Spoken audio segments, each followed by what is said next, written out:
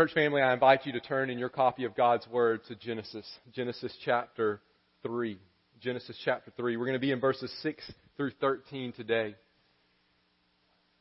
I'm learning so much in our study of Genesis. I hope that you are as well. It's amazing that scriptures that we can read over and over and have read our whole lives can continue to teach us and mold us into the image of Christ. Genesis chapter 3, if you will stand to your feet, if you're able to do so, we're going to read our passage for today. I'm going to read, you follow along in God's Word.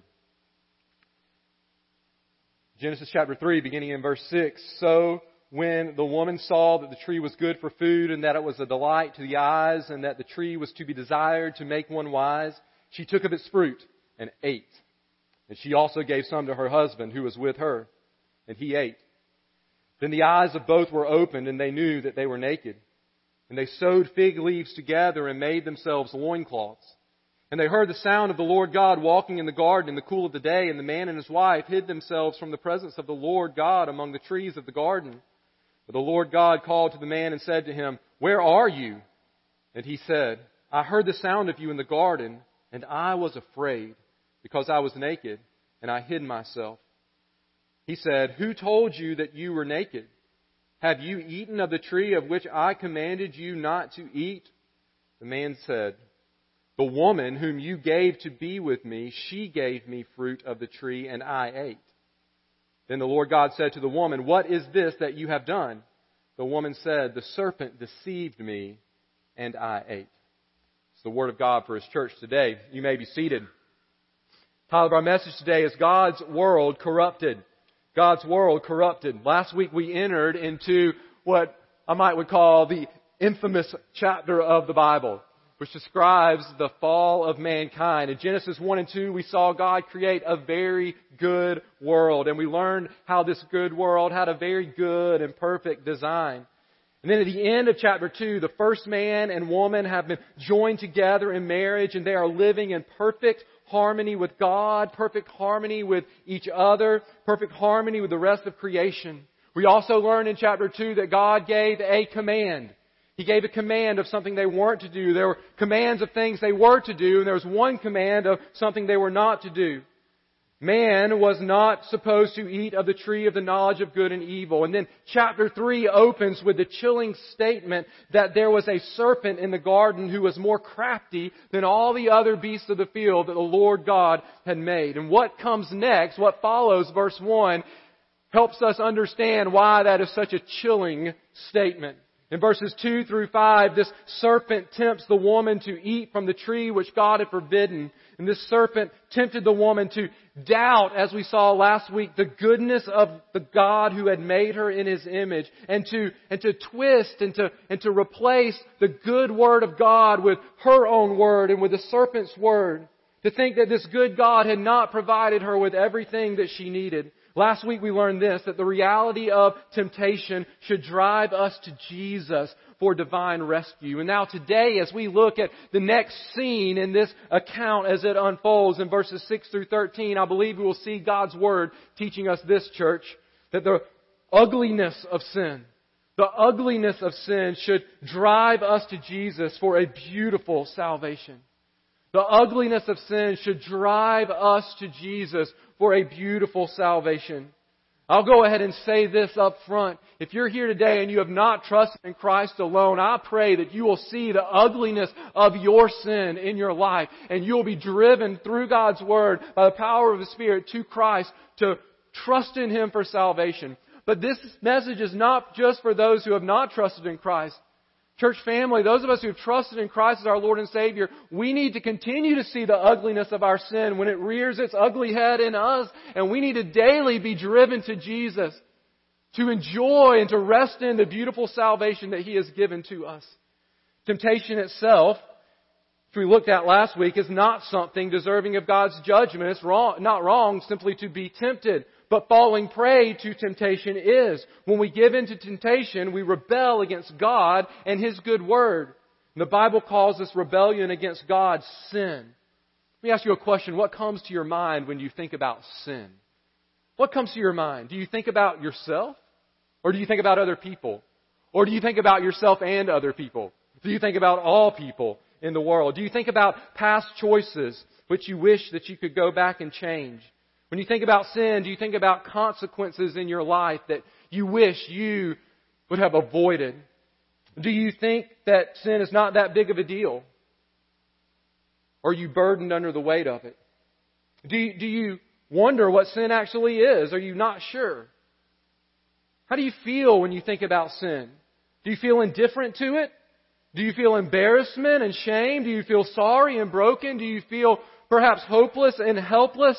Do you feel thankful for victory?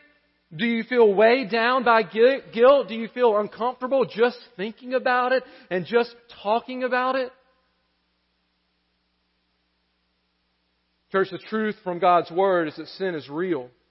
Sin is falling short of the standard that God has set. Sin is an offense against the holy God. Sin is serious. Sin is bad. Sin should be avoided at all costs. Sin is something we have all committed, and sin is something that we all need to be saved from.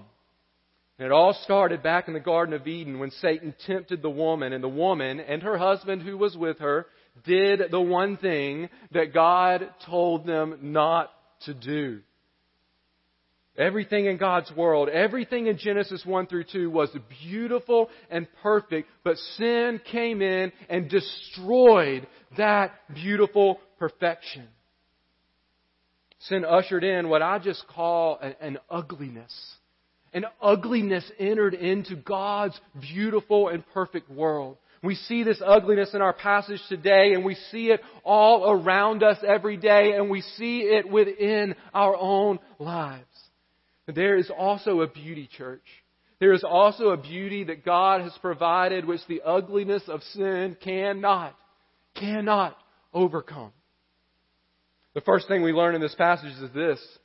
Church family, sin promises a life that it can't provide. Sin promises us a life that it cannot provide. The opening scene of Genesis 3 allows us to listen in onto this conversation between the serpent and the woman. And we examined that conversation in detail last week. The serpent tempts the woman to think she doesn't have something that she needs. And then verse 6 opens up the second scene where we see the choices which are made by both the woman and the man, and then the beginning of the consequences which follow. Verse 6 says, "So when the woman saw that the tree was good for food, and that it was a delight to the eyes, and that the tree was to be desired to make one wise, she took of its fruit and ate, and she also gave some to her husband who was with her, and he ate."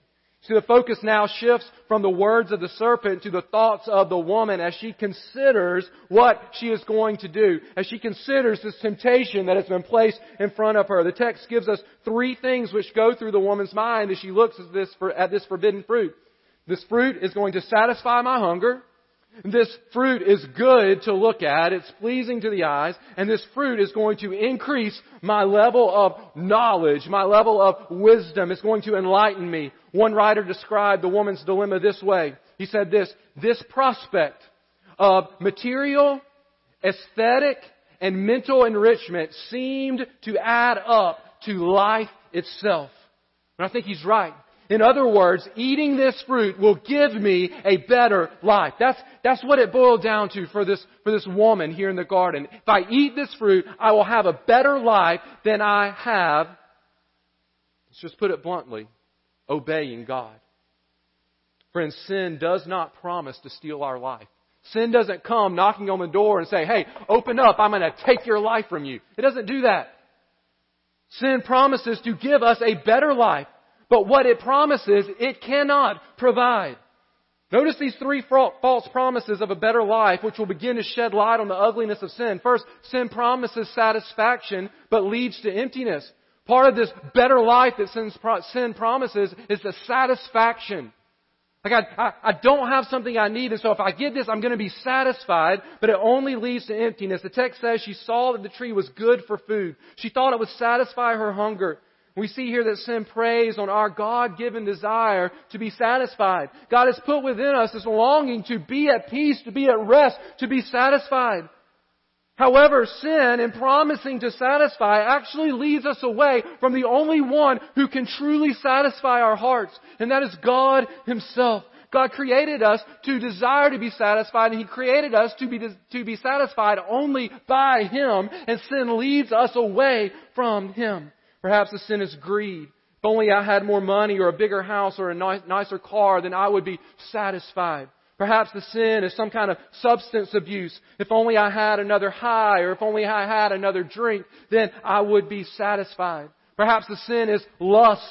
If only I had one more look, then I would be satisfied. Perhaps the sin is the sin of retaliation. If only I could pay that person back for what he said to me or what she did to me, then we'd be even and I would be satisfied. I just want you to know that that's sin talking. That's sin making those promises. And the ugliness of sin is seen in the fact that sin never delivers on the satisfaction that it promises. We're always left empty, perhaps even more empty than we were before when we choose the path of sin. The second, sin promises delight but leads to despair. This is another part of the good life. It's not really the good life that sin promises. Sin promises delight, but leads to despair. Verse 6 says that the woman saw that the tree was a delight to the eyes. Listen, sin looks good. Sin looks good. It doesn't come dressed up ugly. It comes dressed up looking good. Sin looks appealing. Rarely, if ever, does sin look bad on the outside, at least not in that moment of temptation.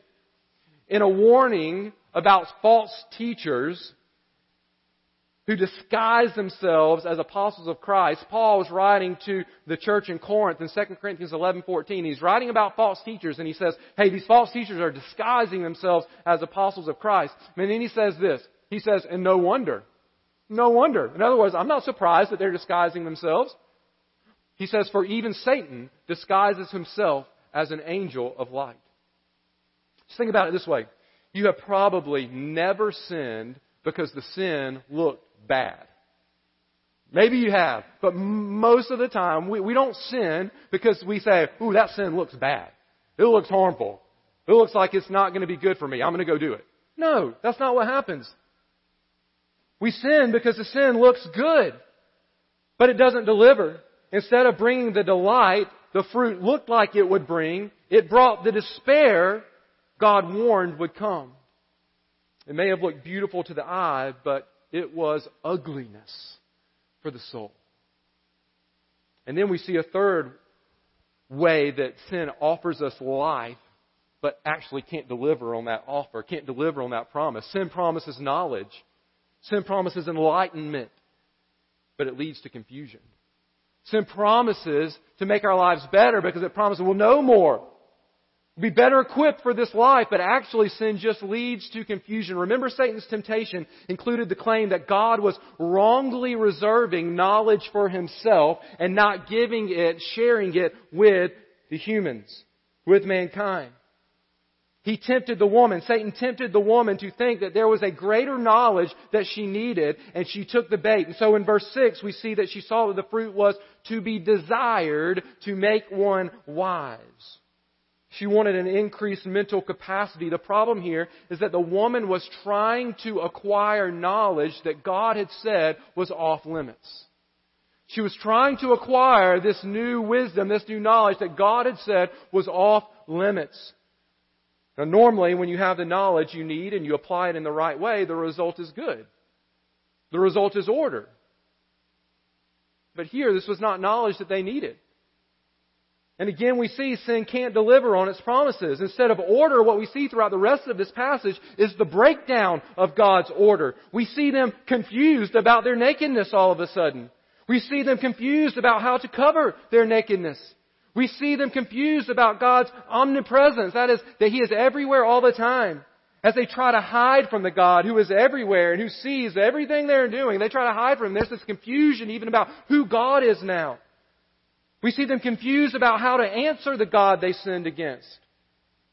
When we get to verse 16, we'll see confusion enter into the roles of the husband and the wife. Church, sin promises a life of satisfaction, delight, and knowledge, but it only leads to emptiness, despair, and confusion. And not just in the Garden of Eden, but in everyday life, right here, right now.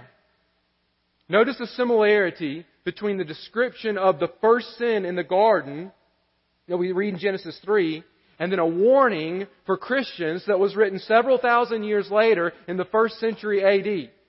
In 1 John chapter 2, verse 15 through 17, we find John writing to the church. And I just want you to notice, I'm going to read this and maybe even look at verse 6 as I read from 1 John and notice the similarity.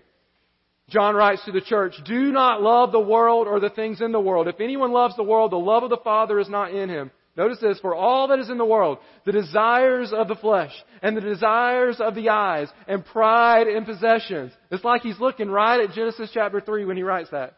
"Those things are not from the Father, but from the world. And the world is passing away." Here John is saying, sin's not going to be able to provide what it says that it says that it's promising. He says, the world and its desires are passing away, but whoever does the will of God abides forever. Sin offers us life, but it cannot deliver on those promises. We've only begun unpacking the ugliness of sin. Church, the second main truth we see in this passage is this. Not only does sin promise a life that it can't provide, but sin causes a destruction that we can't fix. Sin causes a destruction that we cannot fix. The end of verse 6 tells us that the woman and man made a choice. It was their choice to make. No one made them make that choice. They made a choice. The text says, she took of its fruit and ate. And she also gave some to her husband who was with her, and he ate. And the result was disastrous. Please hear this loud and clear this morning. It doesn't matter what sin promises. It doesn't matter how good sin looks or how good it feels in the moment. Sin always leads to destruction. Sin always leads to destruction. It may be destruction a second later, it may be destruction minutes later, or hours later, or days later, or months later, or an eternity later, but it will always end in destruction. One of my daughters has earned herself the nickname Wrecking Ball. She's earned that nickname, Wrecking Ball. Now she is cute. She is funny. She makes me laugh so hard. But she always seems to leave a path of destruction in her wake. And she's been like that from her beginning. She really has. From the get-go, she has found great joy in tearing things apart. Whether it's a book, or crayons, or a tall building that one of her sisters has just finished constructing with blocks. She leaves a path of destruction in her wake, and thus she's earned the nickname Wrecking Ball.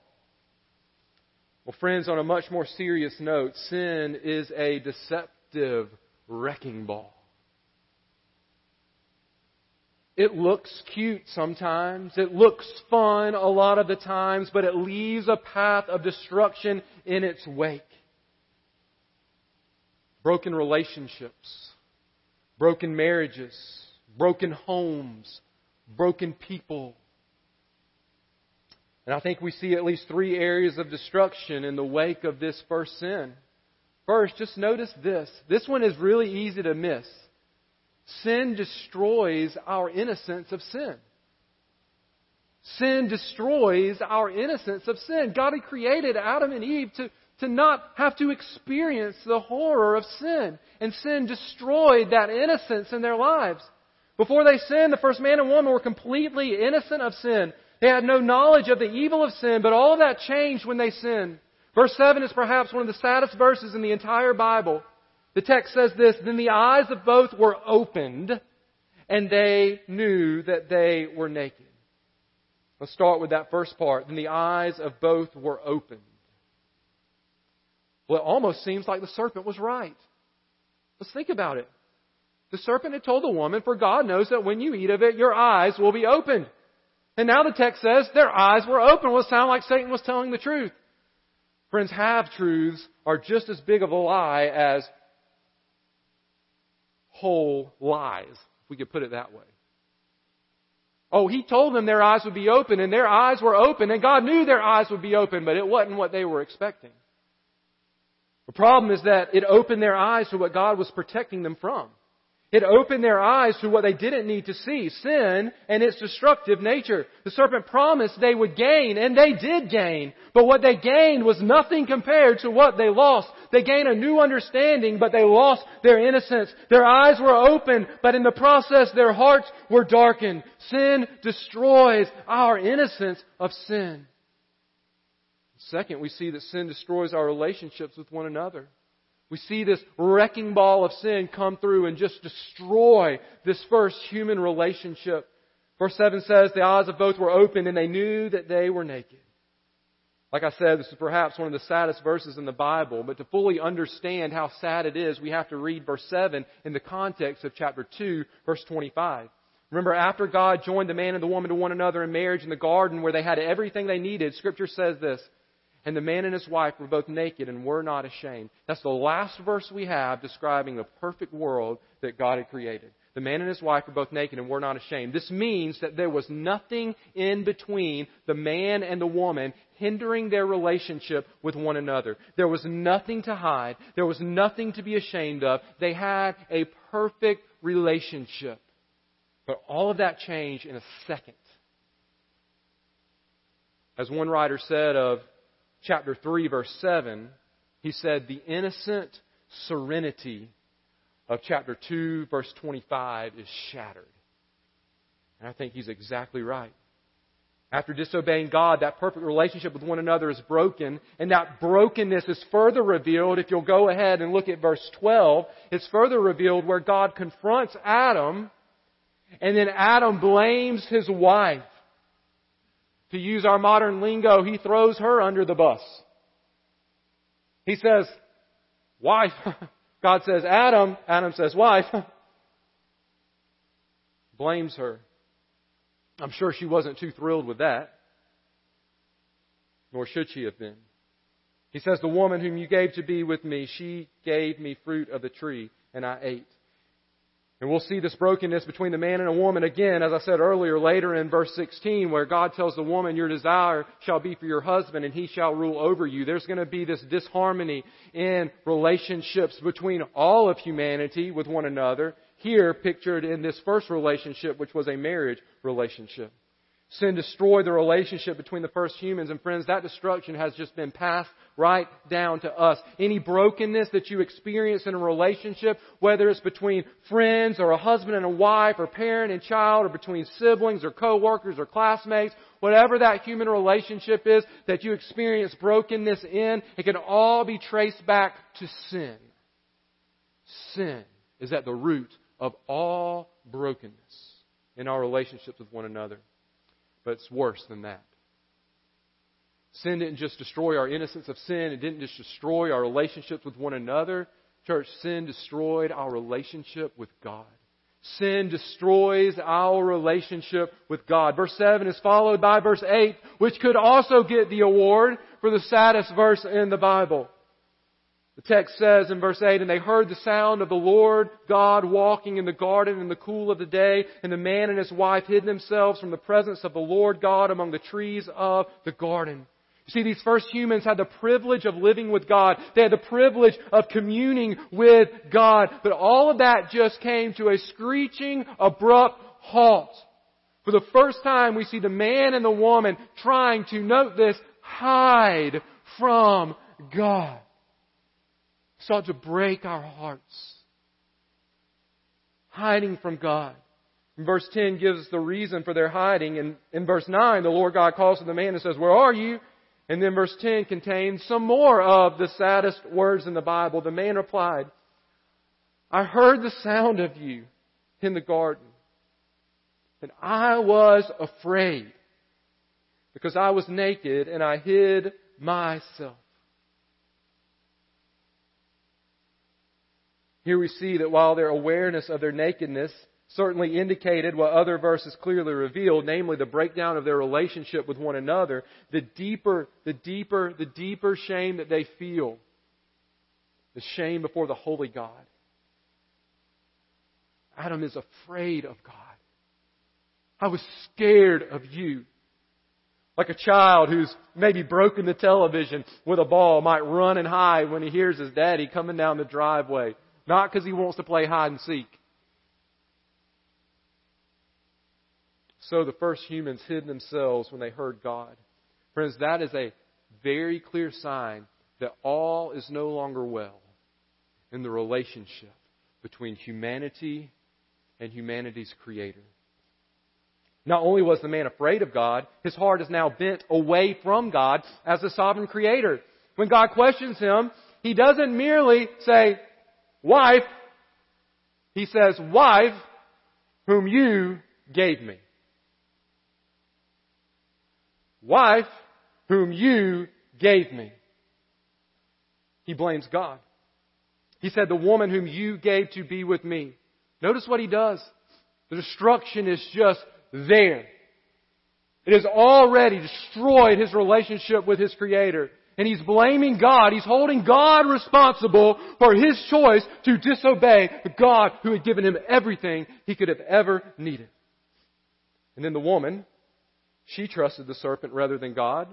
And even though she does admit that she was deceived, she still shifts the focus away from herself to the serpent in verse 13. And so do you see the ugliness of what has happened in God's good world as His world is corrupted by sin? Sin has driven them away from their very source of life. Sin has driven them away from the God who created them and the God who provided abundantly for their every need. Sin has destroyed their relationship with God.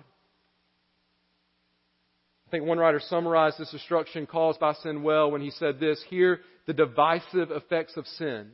Sin setting man against his dearest companion," talking about his wife, "and alienating him from his all-caring Creator."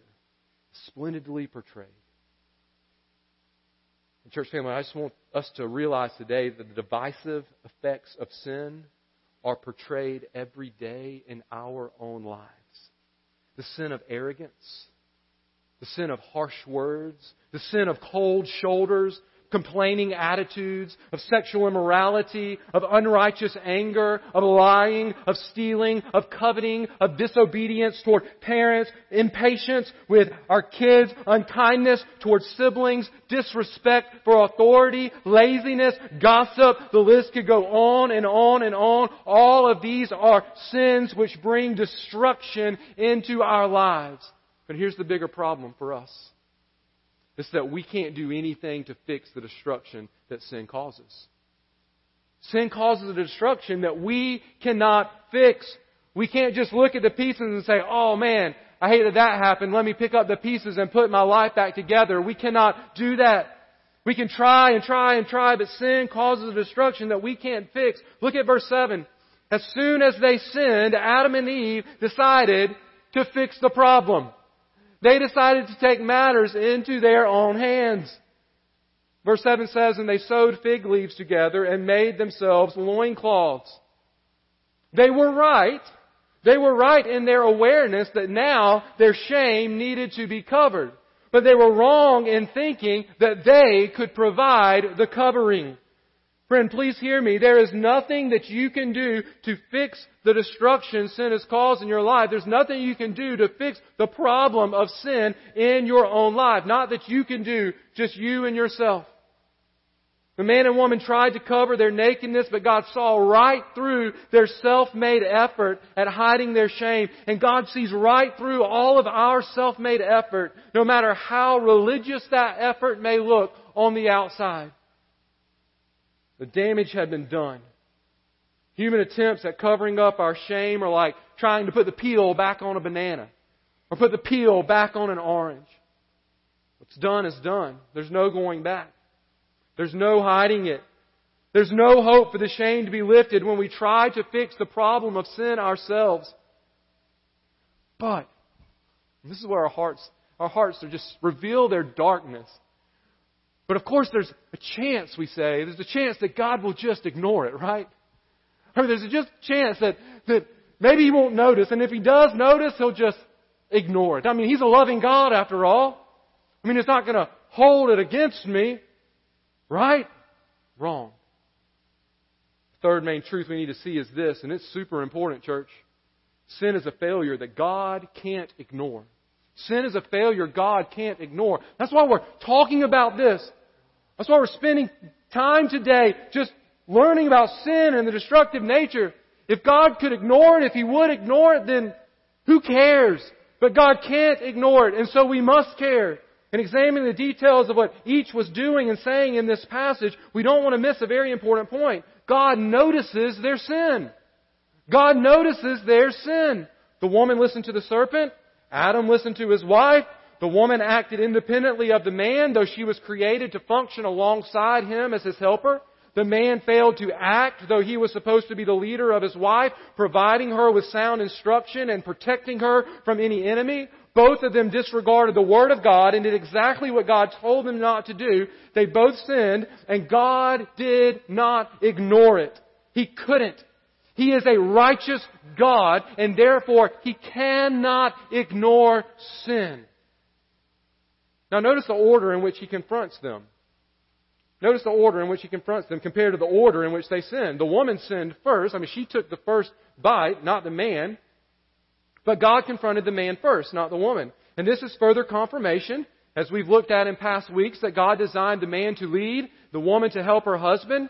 God holds the man responsible for the eating of the fruit, even though the woman was deceived first. God says, Adam, where are you? Even though he sinned second. Men, God created us to lead the way in holiness.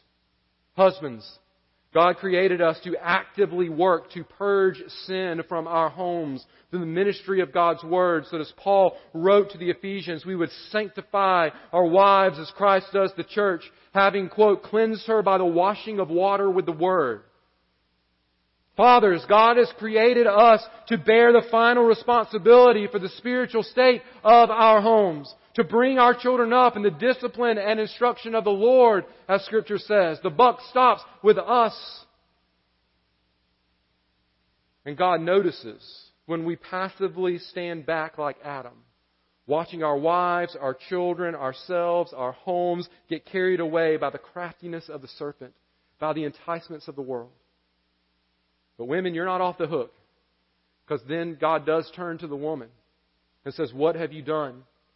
Despite Adam's failure to lead, God still holds the woman accountable for her actions as well. He confronts each of them individually. Each person is responsible for his or her own sin. And we can shift the blame all we want, but blaming others or blaming our circumstances never works with God.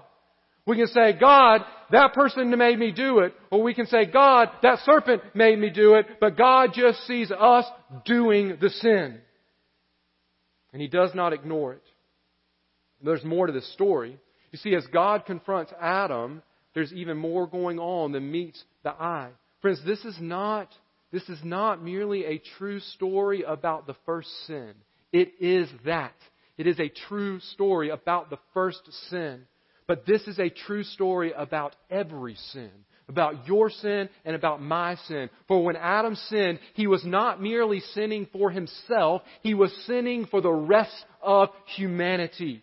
You see, Adam was the representative of the human race, and his failure, his sin, meant that everyone descended from him would be born into this world already a sinner. All of humanity would inherit a sin nature from Adam, and we have. That's why you don't have to teach a child to whine or complain or throw things or take a toy from another child or to get angry when he or she doesn't get their way. That behavior stems from a heart that is dead in sin from the moment we are conceived in our mother's womb. In 1 Corinthians chapter 15, verse 22, Paul wrote, in Adam all die. Did you catch that? In Adam all die. And in Romans chapter 5, verse 12, Paul wrote this, therefore, just as sin came into the world through one man, and death through sin, and so death spread to all men because all sinned. And in verses which follow, Paul says things like this, many died through one man's trespass. And because of one man's trespass, death reigned through that one man. And one trespass led to condemnation for all men. Do you get the point? Do you get the picture? When Adam sinned, we all died.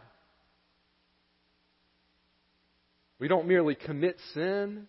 We are sinners. And just like with Adam, God notices our sin. He notices all sin, and we deserve death. But church, there's good news for us today. Because hear this. Although we have been stamped with the sin of Adam, we can be stamped with the righteousness of the second Adam, the last Adam, the one who came to be our representative in place of the first Adam, and to do what that first Adam failed to do.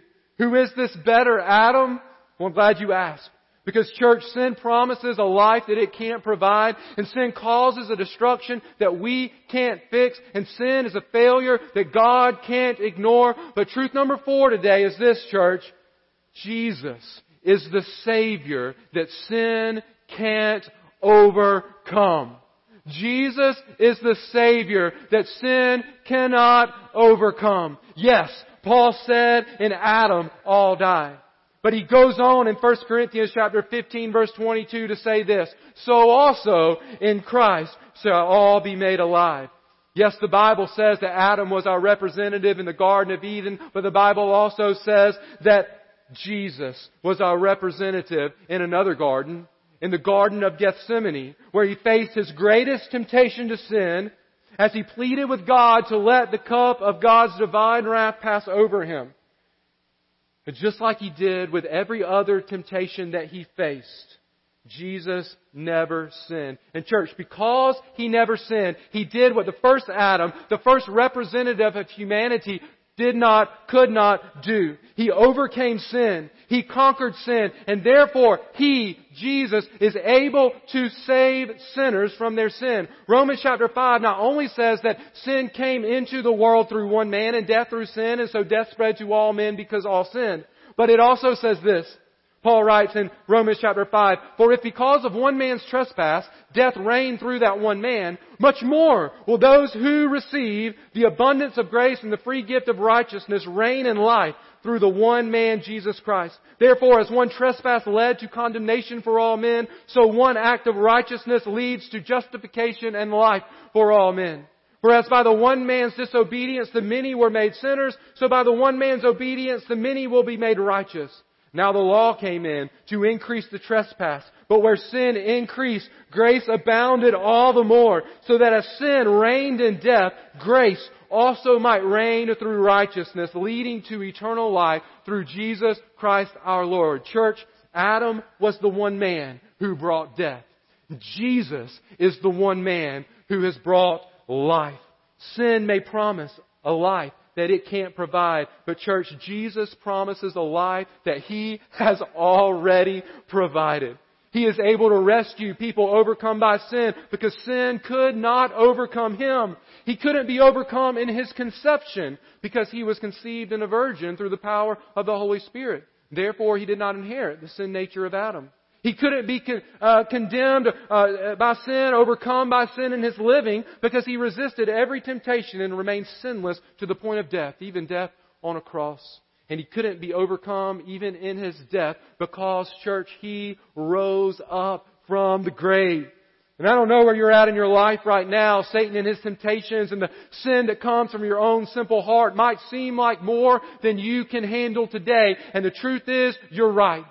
You can't handle your sin. I can't handle my sin. It's not a problem that we can fix, but that's okay because we have a Savior who can and who has already handled our sin.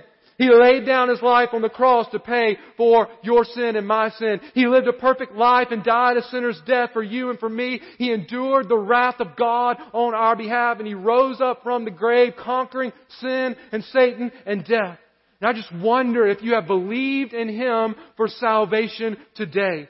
That passage from Romans 5 that I just read clearly says this. It says, note these words, those who receive the abundance of grace and the free gift of righteousness who will reign in life through the one man, Jesus Christ. Those who receive. And only those who receive. So my question is, have you received salvation through Jesus? Have you received salvation through Jesus? When Satan says, "Here, take and eat," rest assured, it's only going to lead to death and destruction. But friends, when Jesus says, "Take and eat," this food is a food that leads to rescue from sin and everlasting life. Because what He is offering us is His broken body and His blood poured out. Now, all of us have taken and eaten from Satan's hand. We all are sinners and worthy of death. And our only hope is that we would take from what Christ has provided, and that is His own self, His own life in our place. And so will you take and eat from the hand of Christ today? Will you repent of your sin and believe in Jesus alone for salvation? Belief in Jesus is the only way for your relationship with God, that broken relationship, to be reconciled. We find these beautiful words in Romans chapter 5, verses 1 through 2. Let's rejoice in this, church. Let's rejoice in this. Therefore, since we have been justified by faith, there's the receiving, you have to receive it. Therefore, since we have been justified by faith, we have peace with God through our Lord Jesus Christ. Through Him, we have also obtained access by faith into this grace in which we stand, and we rejoice in the hope of the glory of God. So have you received this salvation? And if you have, are you standing in that grace today? Are you rejoicing in the hope that we have, this hope of the glory of God manifested in Christ Jesus, come to rescue us for all of eternity? You don't have to be overcome by sin, because your sin has already been overcome by Jesus. Yes, church. Yes, church. The world has been corrupted by the ugliness of sin, but don't be driven to despair. Instead, be driven to Jesus for a beautiful salvation. Would you bow your heads and close your eyes?